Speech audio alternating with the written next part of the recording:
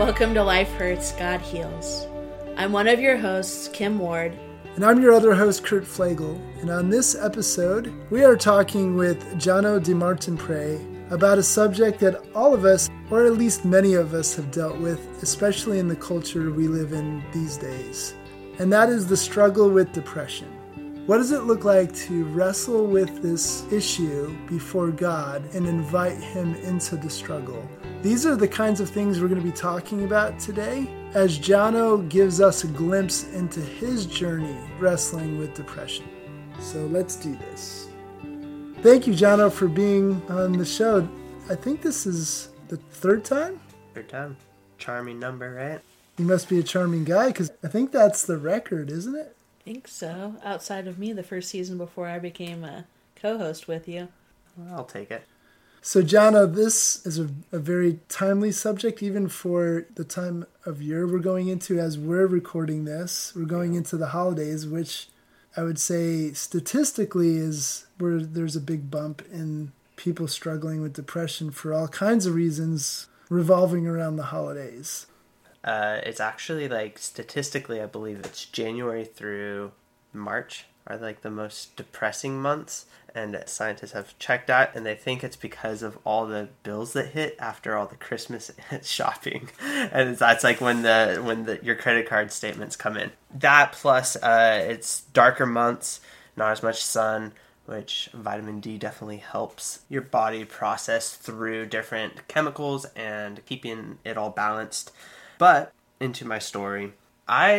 First, I like how you have to prove me wrong. That's awesome. Thank you. You did it to me on the last one, so this is payback, yeah. Or maybe it was our first one. Nice. I've been waiting for it. I'm enjoying it. But, yeah, so going into my story, I grew up in a house that honestly was pretty easy to live in. And I don't have a ton of trauma from childhood. But once I was in college, it was about my senior year, and first I got a girlfriend, my first girlfriend ever, and then I was taking the equivalent of 23 units of college, and I was working over 20 hours a week. I was just destroying every mental capacity that I had. So coming into graduation, I started freaking out. I didn't understand why I just felt down all the time. I felt just kind of totally empty. And I couldn't figure it out. I couldn't go to sleep because I had too many thoughts going on in my mind. I remember days where I just couldn't sleep, so I would grab a notebook and a pen, and I would go out in my hall of our dorm and just write for as long as it took for me to get tired. And then I would go in and I would fall asleep. So I had a lot of anxiety, a lot of just over-processing. And the way that I dealt with it then was I just went out in the hall and I would make poetry, or I would just start journaling. And it helped. It helped a lot. But then I graduated and I got a job with a sales company that I wasn't super stoked on, but I needed the money, so I took it and started working for them. About 3 weeks after I started working for them, I got in a car accident with a semi-truck. 4 days later, I'm driving this old 2001 Taurus, and it shuts down on the freeway, just total engine failure basically. So I pull off to the side of the road. I call my mom that time, and I just break down. I'm just sobbing on the phone, waiting for the tow truck to get there. In that 2 weeks, I'm taking the train, I'm riding my bike to my sales routes, all this stuff. It was super difficult. But at the end of those 2 weeks, I get a call from our HR department, and they said, hey, we just wanted to let you know that we fired your manager and we're closing your entire branch. So this is your last week of work. So I had only been working for about a month at that point, maybe a little bit over. So our payout, our severance pay, was that last week of work and our sick pay and our PTO, which after a month of working is not very much. So I'm just there how is this going to work? I don't know what's going on. Up to this point, I had been talking to my sister-in-law about getting a job up in San Luis Obispo. But at the end, I was just I don't have a car. I don't have a job. And rent is coming up and I don't have money. I have a little, but not enough to like cover it going forward. It was a lot of me having a lot of time to think over all the awful things going on in life. Because I went from a 40-hour job to no job and just having an entire week to dwell on all my issues. And it was great, just loved that time. That is like my first intro to what depression was. And I remember very clearly I was sitting on a couch and looking out the window, this bright, beautiful day with a little bit of wind. And I was just looking at a tree and watching the leaves. And I had this thought, I should find this extremely beautiful, and I don't. And it was that like realization, nothing is beautiful to me right now. And it just started to like kind of infest in other areas of my life, and it started to grow. And I was scared. I didn't know what to do about it. I just knew that I needed to get out of there. So my sister-in-law and brother helped me out, and they said, hey, come on up here, just live with us for a little while. And I am eternally grateful to them for it. It's the greatest gift anyone has given me. They helped me get up here. And so yeah, with a maxed out credit card, with a car that you look at and you're like, oh, that's half a car, and all my problems stuffed into that little yellow car, I drove up to San Luis Obispo and started staying with my brother and sister-in-law. I kind of got some space, had a safe place to like kind of deal through some of the stuff. And also because I was in a new area, I was able to disassociate from the pending doom of my brain. How did that help? There's a weird thing that moving gives me, like, hey, this time it's going to be different. You're totally fine. You're free of your issues. And it seemed that way for a while. And then they started coming back. So I moved in with a client with a mental health company that I was working for, and started like helping him with his mental health. I started to actually heal some of my mental health issues, like depression. Just being in an environment where that's so like prominent, I actually started to learn more about it and what depression is and how to like accept it and how to move in and like get some healing in there. But it was all like very temporary, like, oh, just give it to a higher power. That's kind of the advice that they would give all the time. And there was a point where I started getting unhappy about being in slow. So I actually came up with this crazy idea. I'm like, all right, I can't live in LA. I don't like where I grew up, and I don't want to live in slow. In San Luis Obispo, which I will commonly refer to as slow. And so I went to Europe, and I bought a one-way ticket, and I was just like, all right, we're going to see if there's anywhere over here that I would like to live. That was one of the purposes of me going there. I went to Portugal. I went into a lot of detail on this trip in our previous episode, but went to Portugal, spent a couple months there, and then took about the next month and a half, 2 months to bike through Spain, France, England, and Ireland. It's beautiful over there, but what I realized is about 4 weeks into the trip, I missed my friends. I want to be back with them. Like, this is home for me right now. And so I finished out my trip and came back and was really good for a couple months. And then it just started getting darker in my mind. I started feeling down. I didn't have enough energy to do things that I loved, and I didn't love them anymore, so I had even less energy for them. And I didn't understand why. My job was meh. It was okay. I really had a hard time. And the date that I will never forget, I don't think I'll ever forget, is July 4th of 2019. And that's the first day that I told 3 of my really good friends what was going on. That I just felt depressed. I didn't feel like there was anything really good going on in life. And yeah, I just opened up to them. And I was just like, I was so tired, and I didn't care if people knew at that point. Mental health is really interesting in that you don't want to disappoint people or have them label you as something. Depressed, down, whatever you want to call it. This could be incorrect, but I find that it's a lot harder for guys because we have this thought of like, we have stuff to do. Like, why would I get depressed? I have stuff to do. I have places to be. And I was watching a video the other day. This gal was just going around a city, just asking random people, like, hey, like, when you're in trouble, who do you call? Or when you have issues, who do you call? And, like, all the girls will have someone that they're like, oh, I call my dad, I call my friend, or this guy, this mentor in my life. And almost every single guy goes, call someone? No, I'm a guy. I don't have someone to call. That encapsulates how I felt in that moment of, like, I don't have anyone.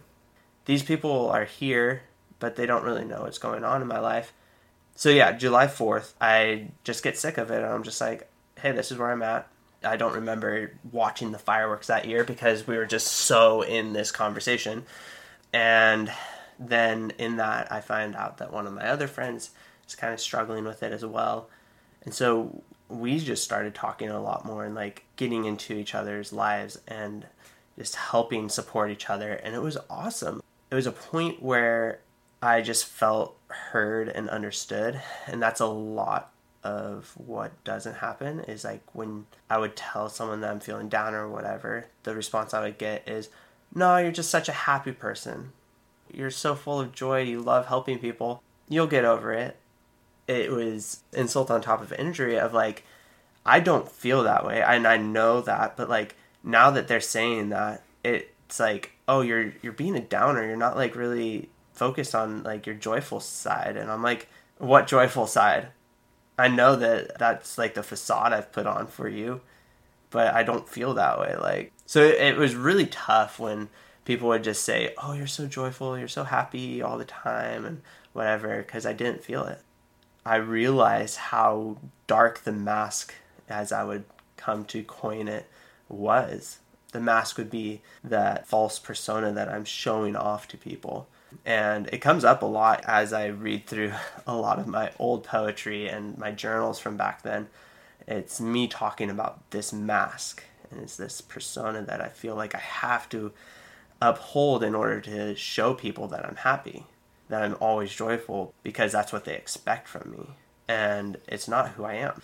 But because of this status that other people want to see me as, I would live up into that, and I would put this mask on, and I would go to church or go to Bible studies or hang out with friends and have a great time. And I would genuinely have a good time.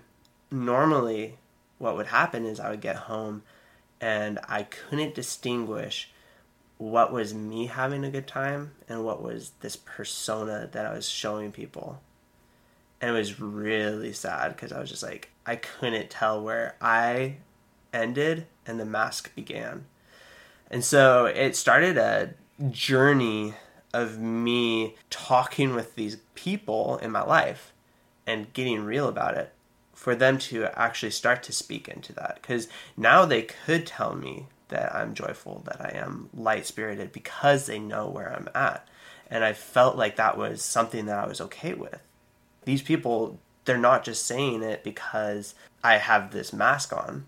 They're saying it because even though they see the darker aspects of me, because they know that I have this depression, they still see these joyful parts in me. And so it's interesting because they would be saying the exact same thing as all these other people would, but for some reason I believed them because they could see behind the mask, because I let them in. I have so many poems about it, but it started to crack the mask.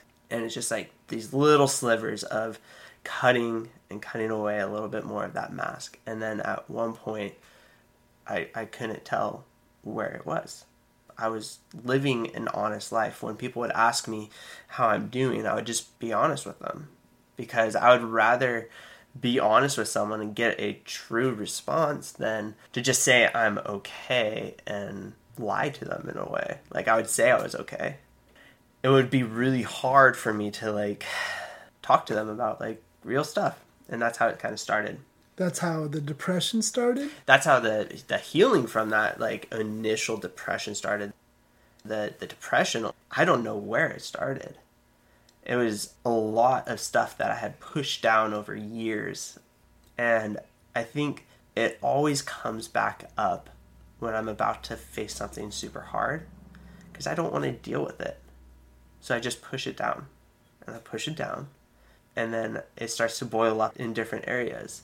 And depression is one of those types of things that is never really just one thing.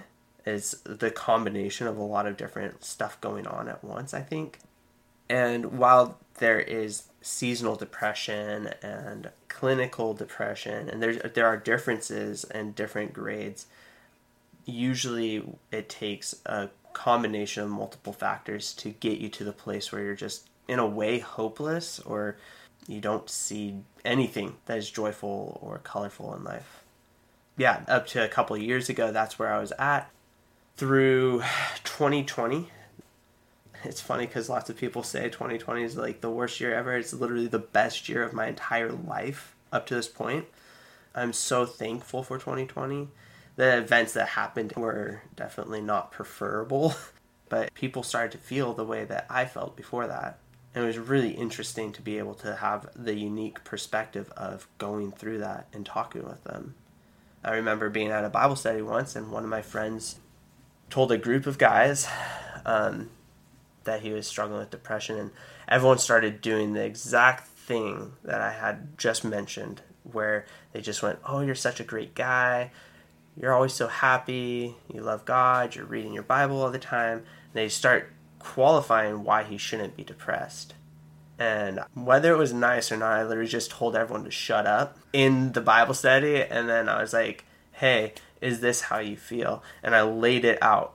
I'm like, you feel like you understand these things are like true in your life, but you can't hear it from other people, because when you hear it, it sounds like they're just trying to minimize your depression and how you're feeling right now. And I just like started talking to him about like what I experienced and just asking him questions. Is this how you feel? Is this what you're going through? And everyone was like so mad at me because they're like, "Oh, Jono's just trying to take over the stage." And the guy was just like, "That's exactly how I feel." In that moment, I just realized God doesn't waste stuff like this. God had a family member of mine who went through their own depression and still struggles with it, who encouraged me so much through my down times, and then I can encourage them in their down times. And it's been amazing knowing that I'm not alone, because it's a very prominent thing right now. And I see the isolation, which creates a perfect environment for depression, has been so prominent over the last 2 years, or almost 3 years. If you look at the charts of depression and like how they've scaled over the last 3 years, it's ridiculous. This is like the next thing. We've kind of been in more normal states recently, but something's not right. You can kind of tell when you go outside, when you're hanging out with people. People aren't as joyful and sociable. People start to isolate, and that's a lot of where depression loves to fester and grow. You said earlier that there was multiple avenues that led to depression. So besides isolation, what are some of the other factors that came together to create this depression? There's a lot of them. Porn was a big one.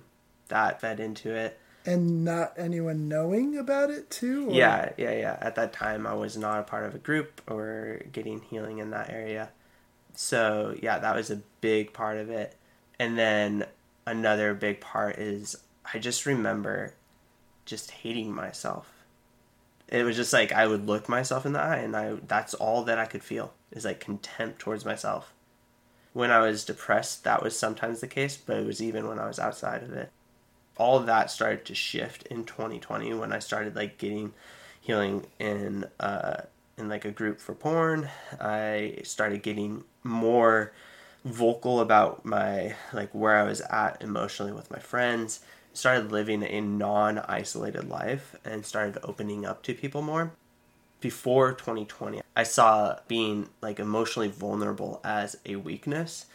And the amount of strength that I've gained through working through that with people has proven that wrong.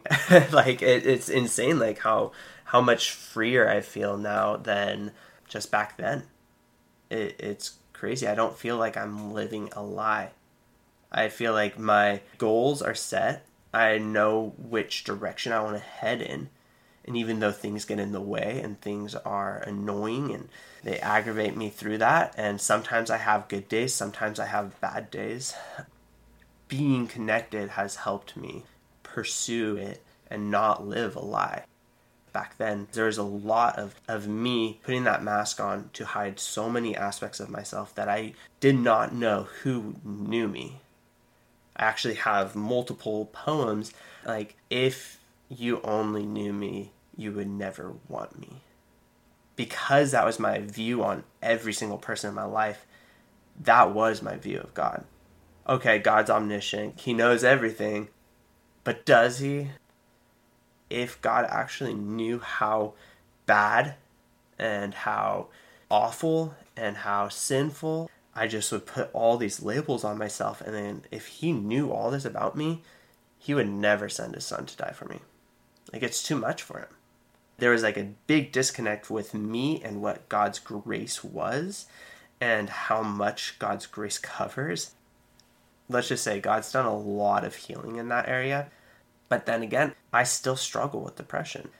I was just really like struggling with it a couple months ago up till a couple weeks ago. And I was talking with one of my guys and I'm like, dude, I don't know what's going on. Like, this is how I feel and I don't know what's happening.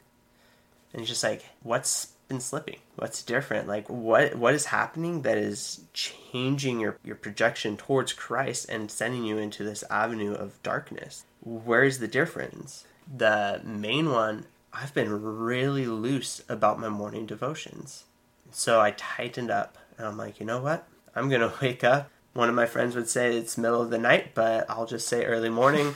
And I'm going to keep with like a solid devotion time. And I'm going to do prayer journals. And I'm just going to work through it. And I cannot understate how important it was for me to get that advice from that true friend who heard all that I was going through and was just like, hey, let's find the correct path. Like, what's going on?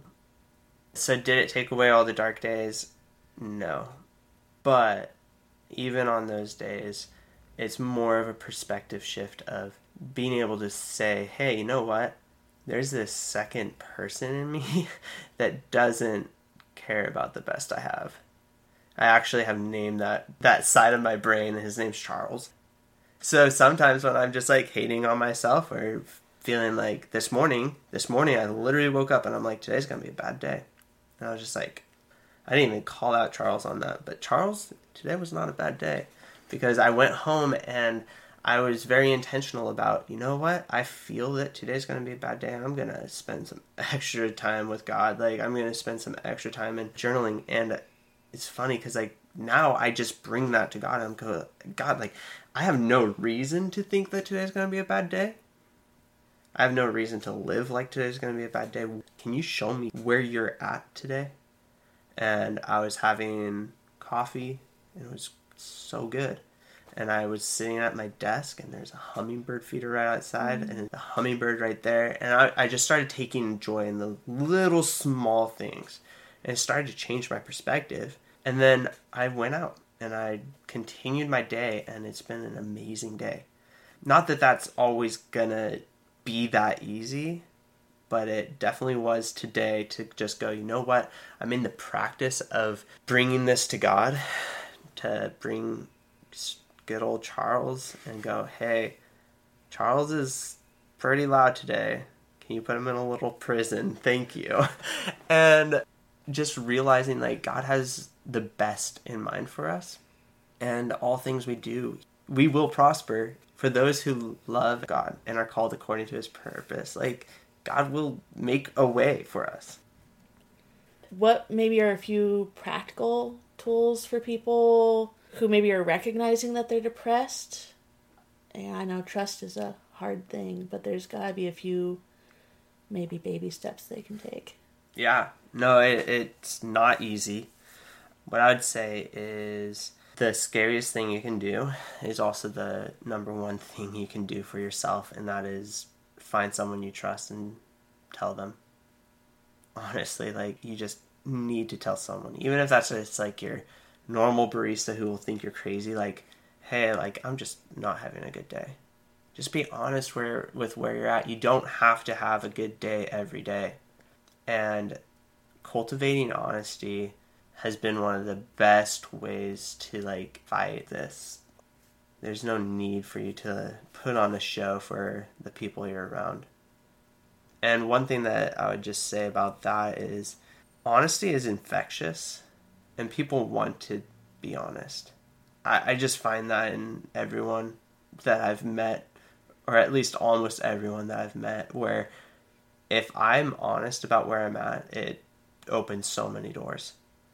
There's so many guys that, because I've been able to talk about my sexual troubles, that I've been able to talk with really awesome guys who have never, ever told anyone anything and have found so much freedom since.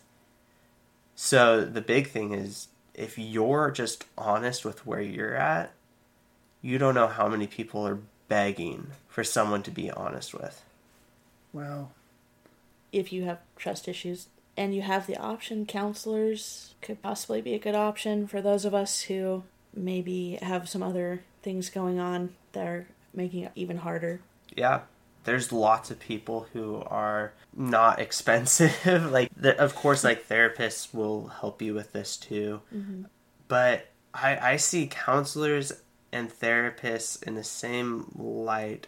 This is a very good first step to become honest with the people in your life, because mm-hmm. that's who care about you. Those are the people who love you and want to hear about your story and your life. You might lose some of them when you start talking about this stuff. I've lost some friends because I started getting real with them and they couldn't take someone actually being honest and working through their stuff while they're sitting back here not wanting to deal with their own. And that's normally what I find is the people who will reject you if you get honest with them are people who are in denial about the areas of struggle in their own life. And it scares them to see you starting to get real about yours. It's like a mirror. You become a living mirror reflecting to them their own dishonesty. Oh, yeah, absolutely. Yeah, and it's really hard to be honest with them. But it's hard to be honest with anyone, because honesty puts yourself and your ego and your image at risk. And we never have needed that more than today. You go on Instagram, you'll see hundreds of thousands of people lying to their friends every single minute they submit a picture. Either they took 17 pictures to get the perfect one, or they threw on 14 filters, or put in some caption that this is the best day of my life. A lot of Christians, what I find is they want to be honest, but no one has fostered an environment for them to be honest in.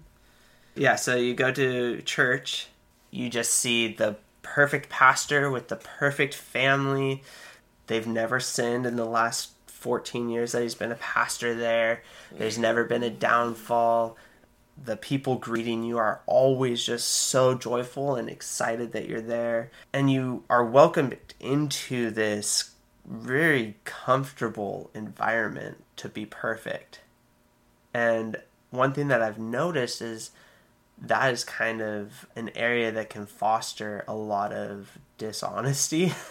Oh yeah, I'm fine because this is happening in my life. It's really hard, but God will get me through it. And it's not that they're actually trusting God to get them through it, but they have picked up on this churchy lingo that, oh, God will get me through it. Okay, if I say that, then people are very encouraging, very supportive. They're willing to pray and work with you and go hey, how can we help? But if you go up to someone and go hey, I'm dealing with depression. I don't know how to deal with this. I just don't feel right. And people like to push you off on the counselor or on some pastor. Even friends. I've found that a lot of my friends that I've talked with have opened up their hearts and gone I totally understand. I've also been there.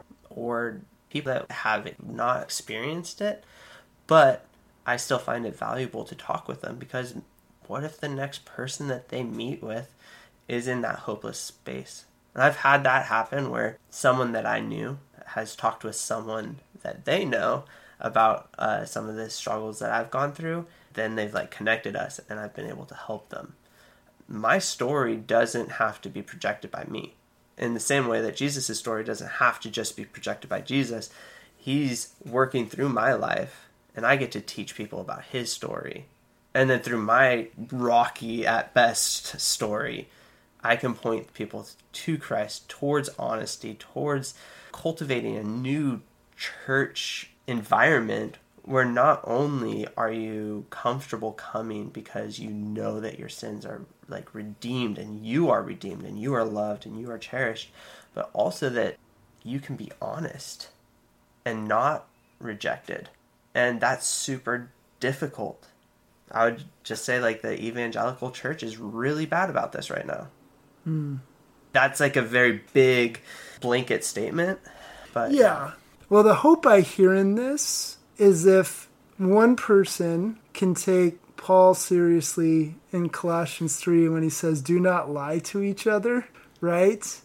If one person can do that, and that one person, and I'm talking about you, then can influence other people to be honest and see the beauty and power there is in breaking cycles of depression before it gets really going, or even in the midst of it, that they can find that honesty and authenticity actually is a powerful thing to break those cycles, to help walk through depression. If one person can experience that and they're sharing their story with other people and now here, then the hope is our culture can shift in the church and outside the church. All it takes is one person. Mm-hmm. I mean, Jesus was, yes, God and man, but he was one person. He had just a few guys that turned the whole world upside down. So this gives me hope that we can be on an upswing towards authenticity. And that's what I hear is authenticity with God and with people is the real game changer when it comes to facing depression and walking through that journey into health. Absolutely. I would say that was the point where I was no longer in this cycle of running from my problems, running from this doom that was following me from college into after college, into SLO, into Portugal and Europe, and back to SLO. It was the moment that I talked to them, July 4th of 2019, that started to shift the tide. And since then, I have not felt alone in my depression and in my down days and my dark days. It's still there. It still looms from time to time. It still comes back. Like I said, I was dealing with it pretty rough for about a month. Yeah, like a month and a half, 2 months. And it wasn't that I was alone. I was talking with my family member who was amazingly encouraging. Talking with my group and those guys, just going, hey, this is where I'm at. I don't feel great. I don't know what's going on. I'm scared of like depression returning. It is scary. Feeling like there's no hope, not seeing color or having any joy. And so checking in with guys when I'm having those like black and white days or when I just feel like I don't have energy to do things I love. And so by checking in with them and talking with them and continuing to not shy away from those deep feelings and taking them to other guys, and when I'm forgetting to take them to God, they're constantly redirecting me to God, and it's just encouraging because that is where the true help comes from. It's kind of like a daily struggle for me right now. I know that if I start out my day right, I can have the morning free, kind of. But I constantly have to bring it to God when I'm like having those invasive thoughts. And I verbalize out like, hey, God, I'm catching these. I'm taking these thoughts captive and I'm bringing them to you because I don't feel worthy. I don't feel I'm loved. I don't feel like I have any part to play in this grand story of yours. Like, I just feel lost. And when I do that, and I verbalize that or just bring it to God, he can go, hey, I sent my son because I love you. If you think your sin is great, think about literal perfection, and that's what was substituted for your sin. It covers it. You're not that sinful, Jono. And so he continuously can speak into that. But if I'm just holding on to it and just thinking, I shouldn't feel this way, and I'm fighting against it, then I'm in trouble. In yourself. Yeah. In your own mind. Yeah, if I'm fighting in my own mind against myself, it's not pretty. What is really interesting and powerful is, again, the specific ways you're being honest. You're not just coming to God or being encouraged to pray about it. You're being honest about how you're feeling to him. You're opening yourself up with honest feelings. This is how I'm feeling. This is what I'm thinking. And then giving him the chance to speak into it. And the second thing is, you see it as a continual pattern that needs to happen throughout the day, right? It isn't just the morning. Like, when you start to feel that way again, it's coming right back to being honest. You don't do that perfectly, is what I'm hearing, but you're learning the practice of that, which is interesting. That if you look at Scripture, we look at Scripture with a Western lens and we miss some things. One of the things I missed for years is that the Jews stopped and prayed 3 times a day. They called it, the Jewish hours of prayer. It was 9, noon, and 3, at least in the way we tell time. They stopped and went to the temple, or like Daniel, who couldn't have access to the temple, faced the temple and prayed towards it 3 times a day. So that idea of continually touching base, to be honest with him and unburden themselves of what was happening on an interior level, right, an inner place. And if you look at that, that's exactly what you're talking about, is these regular touch points through the day. And if you look at that from scriptural standpoint, and you did a study on it, you would be amazed. I was amazed at how many of the miracles and the God experiences that people had were in those daily times of prayer. Yeah. Daniel's visions of the future are in those daily times of prayer. Peter and John going to the temple called Beautiful, or through the gate called Beautiful, and healing a man who was lame is at one of those hours of prayer. Peter having the experience where the cloth comes down, a sheet comes down, and God tells him to not call things unclean that he calls clean, and then has this whole experience with Gentile believers, or Gentiles coming to faith, all happen because they are having these regular touch points of prayer throughout the day. Yeah. And God is meeting them in those places. That's called heaven. I would say the opposite is also true. If heaven is intimacy with God and with other people, with God at the center of that, then hell is isolation. Yeah. You feel like hell when you're isolated, so because it makes sense. Right? The word we use is separation, right? Yeah. And that's what we're doing in isolation. Think on this before we close out in prayer, but think about this. When Jesus says, people will come to me at the end and say, Lord, Lord, we did all these things in your name, even casting out demons. What's his response to them? Away from me, what? I never knew you. Not just, hey, once I knew you, and then you left. I never knew you. I never knew you. Think of the person who isolates, who refuses to let God in to know them. Mm-hmm. Jesus is saying, hey, you never let me in to know you. Yeah. The scary thing is there's people in our churches who pray out of what they think they should pray, and I was one of them, but never prayed out of what was really going on. Yeah, sometimes it makes me want to be an introvert, because then I would have more time to do that. And I'm like, oh wait, you know what? Let me rephrase this and let me still seek God out, because he is someone that I can have an intimate relationship with and still be extremely extroverted. But I also have the other people that I let into my struggles and let into my life and whatnot. So absolutely. And on that note, thank you for coming on, Jono. If you wouldn't mind, as you already know, since you've been on before, we like to wrap this up with you praying for the people who are going to be listening and for anyone who might be going through the same struggle that you've been going through. Yeah.